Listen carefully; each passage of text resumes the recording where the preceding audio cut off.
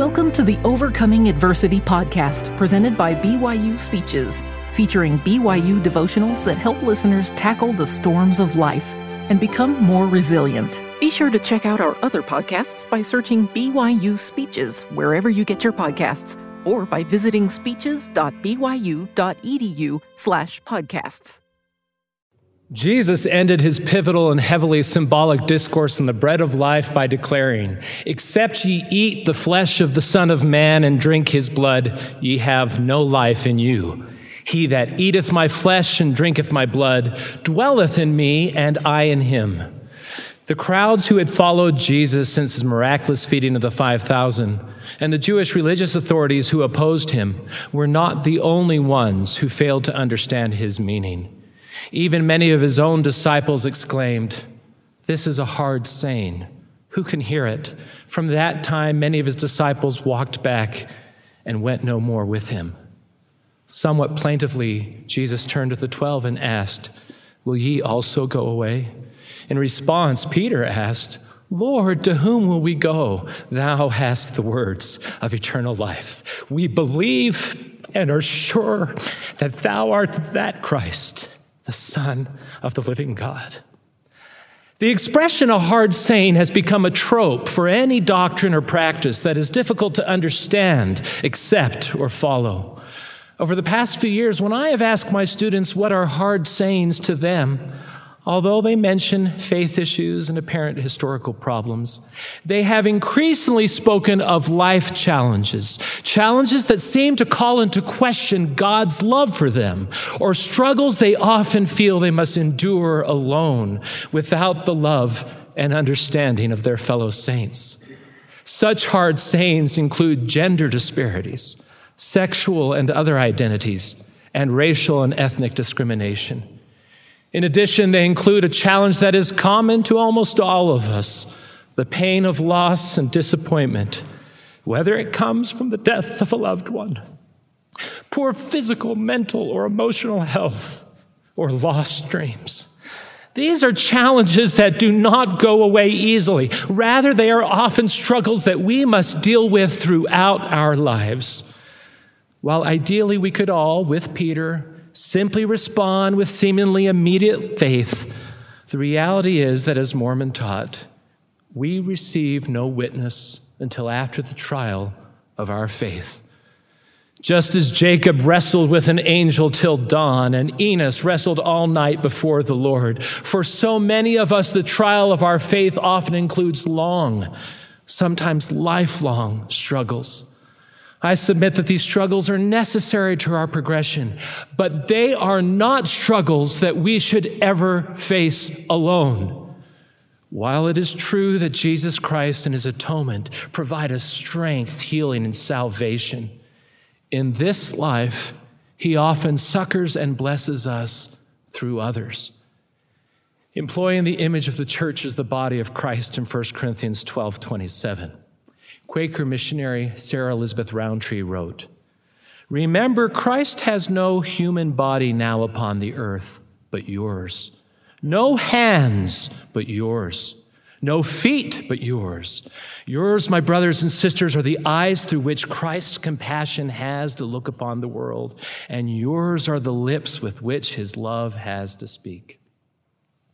This sentiment strongly supports the church's renewed emphasis on ministering, which Elder Jeffrey R. Holland helped introduce by directly connecting it with Jesus' injunction, "Love one another as I have loved you."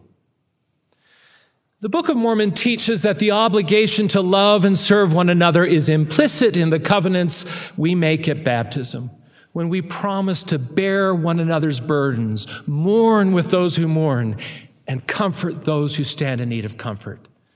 As part of her instruction regarding ministering, President G.B. Bingham, president of the General Relief Society, noted that the model for ministering to the one is Jesus, who smiled at, talked with, walked with, listened to, made time for, encouraged, taught, fed, and forgave.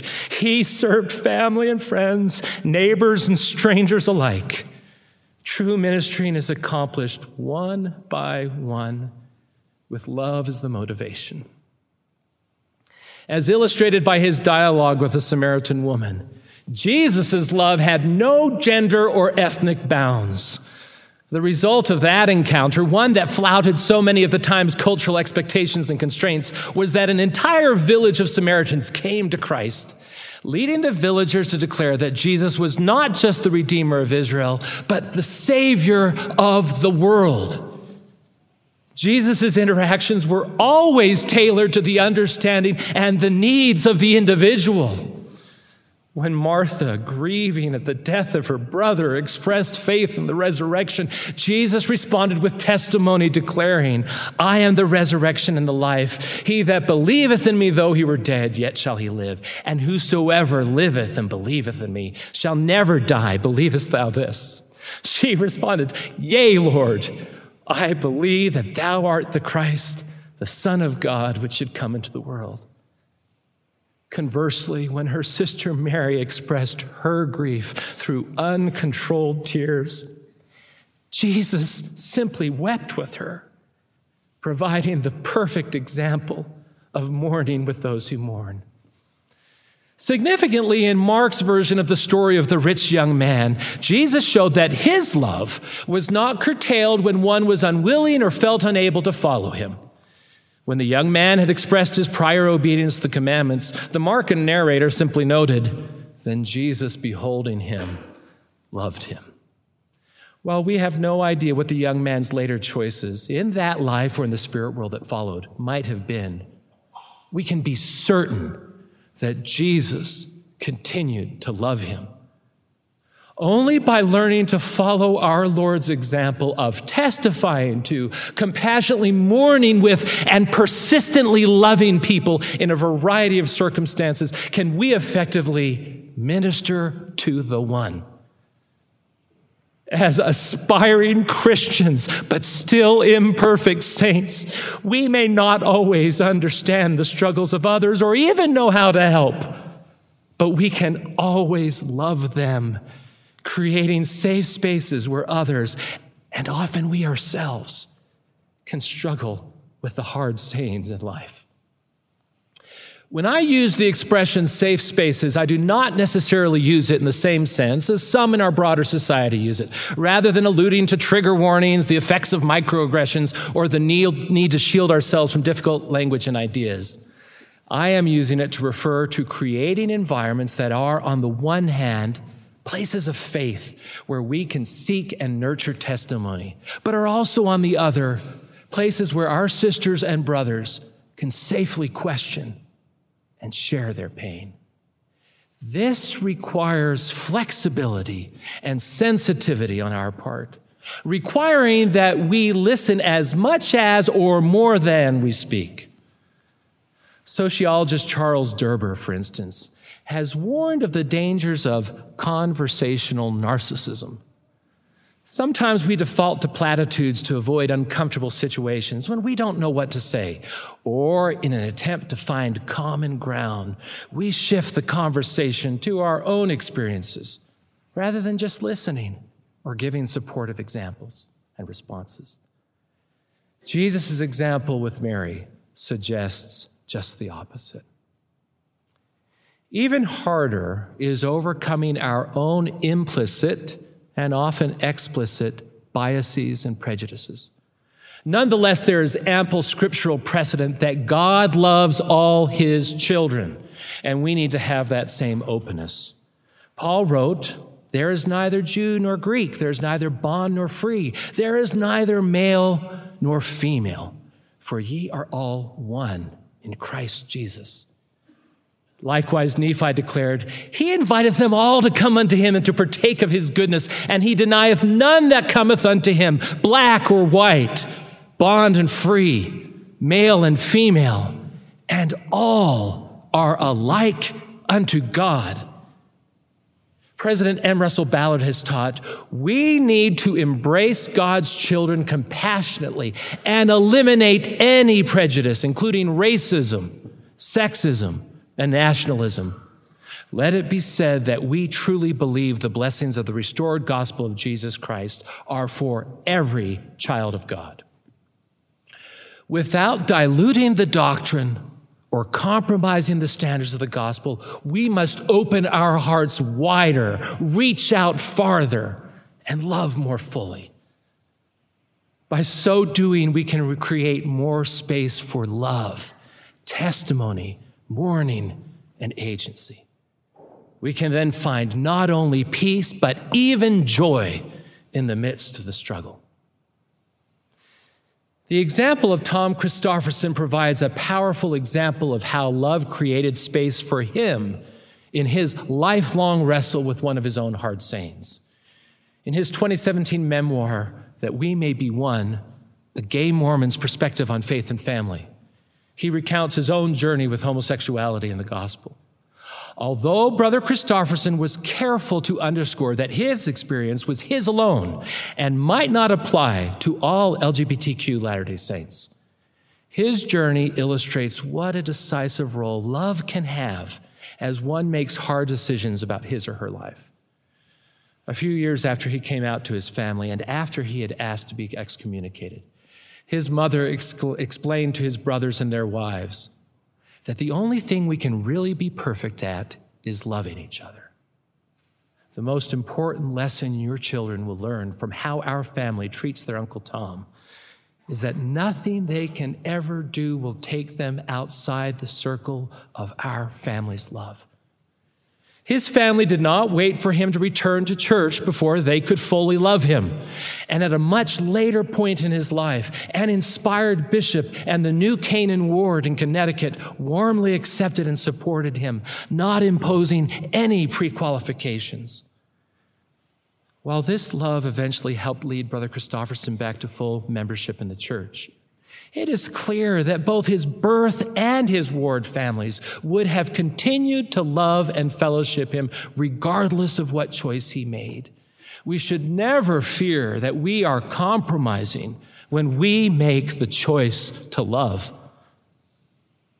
As Brother Christofferson notes, accepting others does not mean that we condone, agree with, or conform to their beliefs or choices, but simply that we allow the realities of their lives to be different than our own. Whether those realities mean that they look, act, feel, or experience life differently than we do, the unchanging fact is that they are children of loving heavenly parents, and the same Jesus suffered and died for them as for us. Not just for our LGBTQ plus sisters and brothers, but for many people. The choice to love can literally make the difference between life and death. Creating space where testimony can give strength and encouragement is another powerful way of ministering to the one. An example of such strength-inspiring testimony is the example of Mormon pioneer Jane Manning Janes, a sister of African descent.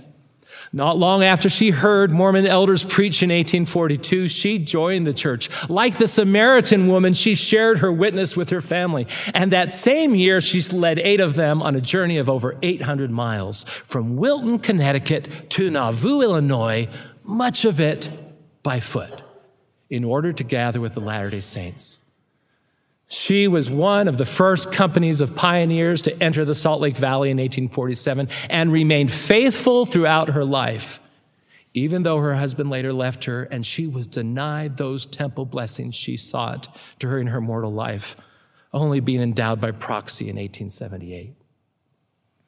Along with Amanda and Samuel D. Chambers, Elijah Abel, and Green Flake, Sister James, or Aunt Jane, was one of the early LDS pioneers remembered at the B1 celebration on June 1st that commemorated the 1978 revelation on the priesthood.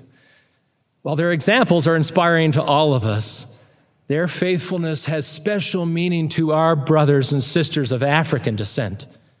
Among this number were members of the organizing committee of that event, such as Jarius Gray. Members who are themselves pioneers and examples of faith and testimony. All of us need to cultivate testimonies of our own, but when we struggle, sometimes we need to know that we are not alone. This is certainly true for the women of the church, many of whom desire female role models, as well as the more often talked about male figures of Scripture and history. Although I grew up in a family of strong, capable, talented, and faithful women, I did not realize this until I had a heart-rending experience with my only daughter, Rachel, when she was only 11 or 12. She was our only child for 6 years. She was our baby girl. She was my princess. When she was in middle school, I used to drive her to the bus stop each morning, and often as we waited, we would do our scripture reading together. One day, we were reading one of those problem passages in Paul, either 1 Corinthians 14 or maybe 1 Timothy 2, when she looked at me and asked, "Daddy, why does Heavenly Father not like girls as much as boys?" I don't even know what I was doing reading Paul with a 7th grader. Perhaps it's an occupational hazard of having a religion professor as a dad. I could have tried a complicated exegesis, speaking of textual history or dislocation, or trying to explain the time and culture-specific problem of the elite women in Corinth and Ephesus. But at that time, all I could tearfully do was testify to my daughter that I knew Heavenly Father and Jesus loved her as much as me. In the years since, I have striven to give my daughter and my students, male and female, models of powerful women of faith and testimony. Old Testament prophetesses such as Miriam, Deborah, Hannah, and Huldah. New Testament disciples such as Mary, the mother of our Lord, the other Marys and Martha, and latter-day women of Christ like Emma, Eliza R. Snow, even my own mother. In such an environment of testimony, Rachel has grown into a woman of Christ. Senior at BYU, a student of the Scriptures, an ordinance worker in the Provo Temple, and one who is important as an individual, not just as our daughter and a sister or a future wife and mother. I'm still learning that in addition to my own testimony, I must find and share faithful witnesses of all sexes, tongues, peoples, and life experiences. When Jesus wept with Mary, he gave her space to share her pain and then extended true understanding. When people struggle with a hard saying, such as our racial history, healing only comes when we listen and acknowledge what they feel. At the B1 celebration, President Dallin H. Oaks acknowledged such past and current pain, noting, institutionally, the church reacted swiftly to the revelation on the priesthood. Ordinations and temple recommends came immediately. In contrast, changes in the hearts and practices of individual members did not come suddenly and universally. Some, in their personal lives, continued the attitudes of racism that have been painful to so many throughout the world, including the past 40 years. Several years ago, I became good friends with two wonderful, energetic, and spirited women, Tamu Smith and Zandra Vrains. Known as the Sisters in Zion, they are African-American LDS bloggers whom I have often heard describe their experiences, good and bad, as we spoke at events together. I thought I understood and was sensitive to those experiences. But in the weeks leading up to the B1 celebration, I was party to discussions online and in person where I saw their pain and the pain of their sisters and brothers. There were discussions about the difference between celebrating or commemorating the priesthood revelation. A terrible, fraudulent letter purporting to be an apology for past racism reopened old wounds. There were even discussions and debates about cultural appropriation, such as whether a white ally such as I should even sing a traditional song of Negro liberation. There were things I had not understood, pain that I had not felt, and I needed to resist the temptation to come up with answers or defenses, and instead, I just needed to sit with them listening and trying to understand. Similarly, this last year I had a student who once tried to express herself in class. She did so awkwardly, trying to convey an idea that another student quickly countered. Rather ineptly, I tried to bridge the gap. Eager to move the lecture on, I fumbled to close the conversation, which was, ironically, a discussion about the hard sayings at the end of John 6. Later that day, I received an email from the student who explained her ongoing struggle with a mental illness. She shared a poem with me, some of the lines of which speak tellingly of our need to listen and try to understand the experiences of someone who struggles. You say, I don't love enough, I don't care enough, I'm not kind enough, I'm not good enough. But you don't see I'm frightened, I'm scared, I'm broken, I'm alone. When we are called upon to mourn with those who mourn, even when it is not an obvious hard saying such as race, mental illness, gender, or sexuality, sometimes we simply need to sit with them to listen and love. Just as Jesus did not compel the rich young man to follow him and allow those disciples who could not bear his teaching to depart, we must make space for agency. Elder Dieter F. Uchtdorf, then a member of the First Presidency, noted that today when people leave the church, sometimes we assume it is because they have been offended or lazy or sinful. Actually, it is not that simple. It may break our hearts when their journey takes them away from the church, but we honor their right to worship Almighty God according to the dictates of their own conscience, just as we claim that privilege for ourselves. We have been commanded to love our neighbors as ourselves. And when it comes to neighbors, there are no outsiders. Perhaps even more importantly, even when our fellow saints find themselves outside of formal church fellowship or membership, they should never find themselves outside of the fellowship of our friendship and the circle of our love. This point was underscored to me later in June when I was on tour with the Mormon Tabernacle Choir. On tour, we regularly have singers from local groups join us for our sound check the afternoon before a concert. In Mountain View, California, the local singers were members of the San Francisco Gay Men's Chorus, who came in their purple T-shirts and were received kindly and without judgment into the choir stands. Their director, Dr. Tim Seelig, was welcomed warmly by Elder Donald L. Hallstrom of the 70 and our choir leadership. And that evening, he conducted the encore at the end of our concert. Our guests included people who may never become members of the church, and even a few who used to be members. But together that night, we enjoyed our common humanity and shared love of music. As positive as that experience was, for one of my friends, it was difficult. With his permission, I shared just part of his story. Alex is a member of the church, a singer in the choir, committed to keeping his covenants, and gay. But as we were building bridges that day, he felt in his terms like he was still under a rock. His continued choice to stay in the church comes at the cost of constant struggle, frequent pain, and considerable loneliness. We sat together for the better part of an hour, during which time he, like Martha, expressed testimony, but like Mary, he mourned. President Ballard has taught, we need to listen to and understand what our LGBT brothers and sisters are feeling and experiencing. Certainly, we must do better than we have done in the past, so that all members feel they have a spiritual home where their brothers and sisters love them and where they have a place to fellowship and serve the Lord.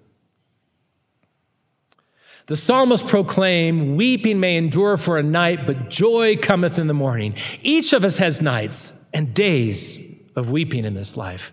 We all experience loss and pain in its various forms. Almost all of us have lost a loved one. Many of us have lost dreams and hopes. All of us are at the risk of losing health or ability. Yet even in our loss, we can experience peace and joy. We are promised peace in this world as well as eternal life in the world to come. Christ came that we may have life, and that more abundantly. I have written and spoken elsewhere about the greatest loss and heartache of my life, the autism diagnosis of our only son, Samuel. Although he was not formally diagnosed until he was 4, he had clear developmental delays and challenges with emotional self-regulation from the time he was a baby. Still, we were frantic when he soon began to regress. He stopped smiling, would not let us hold him, and began to lose some of the little language that he had. On the day he was finally diagnosed, the child we thought we would have and the dreams we had for him died. Still, with early intervention, the help of trained specialists, and lots of prayer and inspiration, we have seen miracles, small and great. We taught him to smile again, and he learned how to receive our love and better express his own. In March 2015, I ordained him a deacon, and he now faithfully passes the sacrament each week. This last year, with the help of his dedicated aide, Kelly Snelson, he successfully completed his freshman year of high school. While our worries for the future remain, with love, testimony, and support in our heartache, we have much room for joy. The psalmist also wrote, "This is the day which the Lord hath made. We will rejoice and be glad in it." I witnessed and experienced this kind of joy in the B1 celebration at the beginning of June. After chronicling so much struggle and faith, that event featured joyful songs by a multicultural choir led by Sister Gladys Knight. Over the last 15 years as a member of the Mormon Tabernacle Choir, I've had the wonderful opportunity to sing at many church events in the Tabernacle and the Conference Center. But I have never felt so much a part of a worldwide church as I did that night as saints, Black, Hispanic, white, Polynesian, and Asian, joined their voices together in praise of God. I hope you feel this same joy as we watch this video of that choir worshiping God through song, and feel free to worship with them.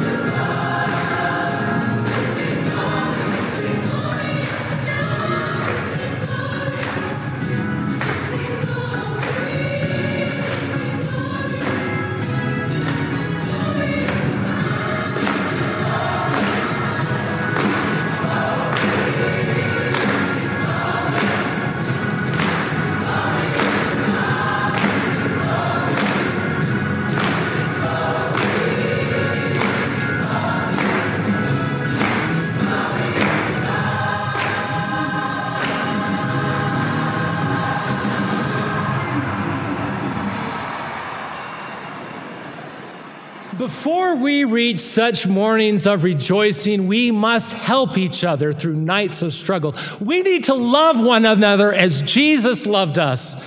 Without diluting the doctrine or compromising our standards, we must open our hearts wider, reach out farther, and love more loudly, making spaces for struggle and faith as we await the final victory, which is assured if we come to Jesus Christ. To everything there is a season and a time to every purpose under heaven. A time to talk, a time to listen, a time to act, a time to sit, a time to testify, a time to weep, a time to embrace, and a time to let go, a time to encourage, and a time to accept. This is the church of Jesus Christ. I love the wonderful diversity of the mosaic that is the body of Christ. Each beautiful piece reflecting the glorious light of God's love. As we all wrestle together, may we truly make our families and friendships, our neighborhoods and wards, and our classrooms and offices spaces for love, spaces for testimony, spaces for mourning and understanding, spaces for agency, and spaces for joy. Thanks be to God who has given us this victory in Jesus Christ our Lord. In the holy name of Jesus Christ. Amen. You've been listening to the Overcoming Adversity podcast presented by BYU Speeches. Please check out our other podcasts of recent speeches, classic speeches, and BYU Speeches compilations on love and marriage, by study and by faith. Come follow me, the Prophet Joseph Smith, and Jesus Christ, our Savior and Redeemer. Go to speeches.byu.edu and click on podcasts for more information. You can also find all BYU Speeches podcasts at your preferred podcast provider.